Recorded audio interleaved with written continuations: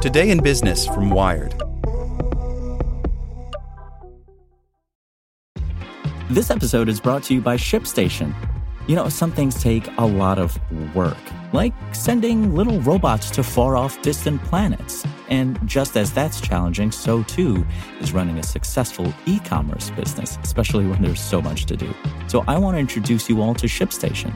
Now, I love using ShipStation because of its easy-to-use dashboard, which makes managing orders and printing labels a breeze and super smooth. Oh, and the customer service is just out of this world.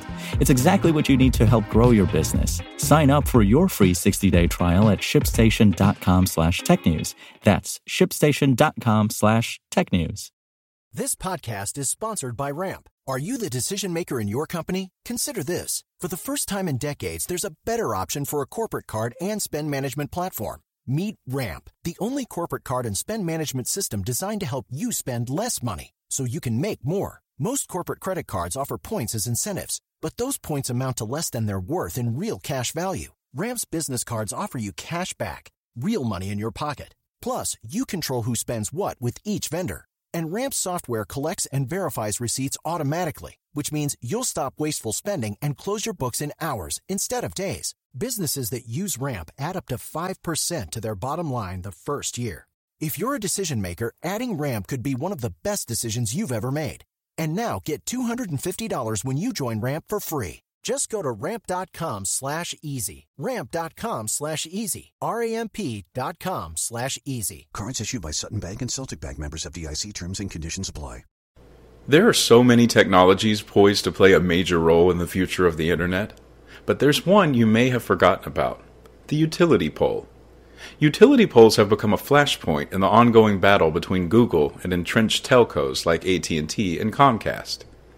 Earlier this year, Louisville, Kentucky passed a so-called One-Touch Make-Ready law aimed at making it easier for companies like Google to string new cables along existing utility poles, and AT&T is now suing the city to reverse the law. Next Tuesday, Nashville, Tennessee City Council will vote on its own similar law. City officials and internet activists across the country will be watching what happens. If a new service provider wants to add its cables to a utility pole, the existing cables on the pole have to be rearranged first. The way it works today is that each company that owns one of those cables has to send out their own crew of technicians. AT&T would send one crew, Comcast would send another, Level 3 would send a third, and so on until all the necessary cables had been moved. This process is called Make Ready, and as you can imagine, it can take months for all the different players to move their cables. This is a big problem for Google, or rather it's a big problem for Access, the Google spinoff that runs the ultra-high-speed internet service Google Fiber. The company announced in January 2015 that it would offer its service in Nashville. But according to Nashville Scene, Google Fiber was only available in 4 buildings in the city as of July. Google Fiber blames its slowness in part on the slowness of the Make Ready process. According to Google, more than half of the 88,000 poles it needs to attach cables to in Nashville will require Make Ready work. Only 33 of those have already been made ready. That's why it's pushing the One-Touch Make Ready rules so heavily. The One-Touch rules would require that the owners of the utility poles agree to a single contractor that could move all the different cables all at once.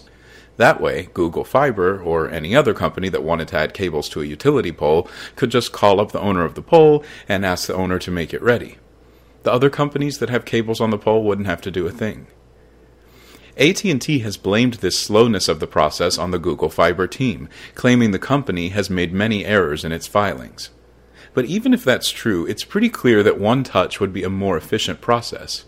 Proponents, such as the Fiber to the Home Council and Next Century Cities, argue that this would save everyone involved money and lead to more reliable services for consumers because there would be fewer opportunities for technicians to accidentally break something while moving cables around.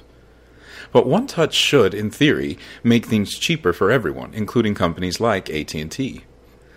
After all, AT&T also has to wait for every other service provider to rearrange their cables every time it wants to add new cables too. Yet the company opposes the rules. AT&T Tennessee spokesperson Joe Bergen told the Nashville Scene that the company worried that allowing outside contractors to move its cables might violate its union contracts and put public safety at risk. Meanwhile, it's suing Louisville, claiming the city doesn't have the authority under state and federal law to regulate utility pole access, something the Fiber to the Home Council argues simply isn't true. AT&T has also argued in a recent blog post that the one-touch rules give Google preferential treatment. But fellow telco Level 3, which wouldn't compete directly with Google Fiber, has come out in favor of one-touch. These concerns aside, it's hard not to conclude that what really worries AT&T is that the one-touch laws will make it easier for competitors to enter markets that have long been too expensive for newcomers. Yes, Google Fiber will likely be the first beneficiary of such a law. But even if Google Fiber pulls out of Nashville, the one-touch laws would make it easier for other internet providers to deploy services in the city as well. In that sense, Nashville and Louisville are showing the way for the rest of the country. This article was written by Clint Finley. Want to learn how you can make smarter decisions with your money? Well, I've got the podcast for you. I'm Sean Piles, and I host NerdWallet's Smart Money Podcast.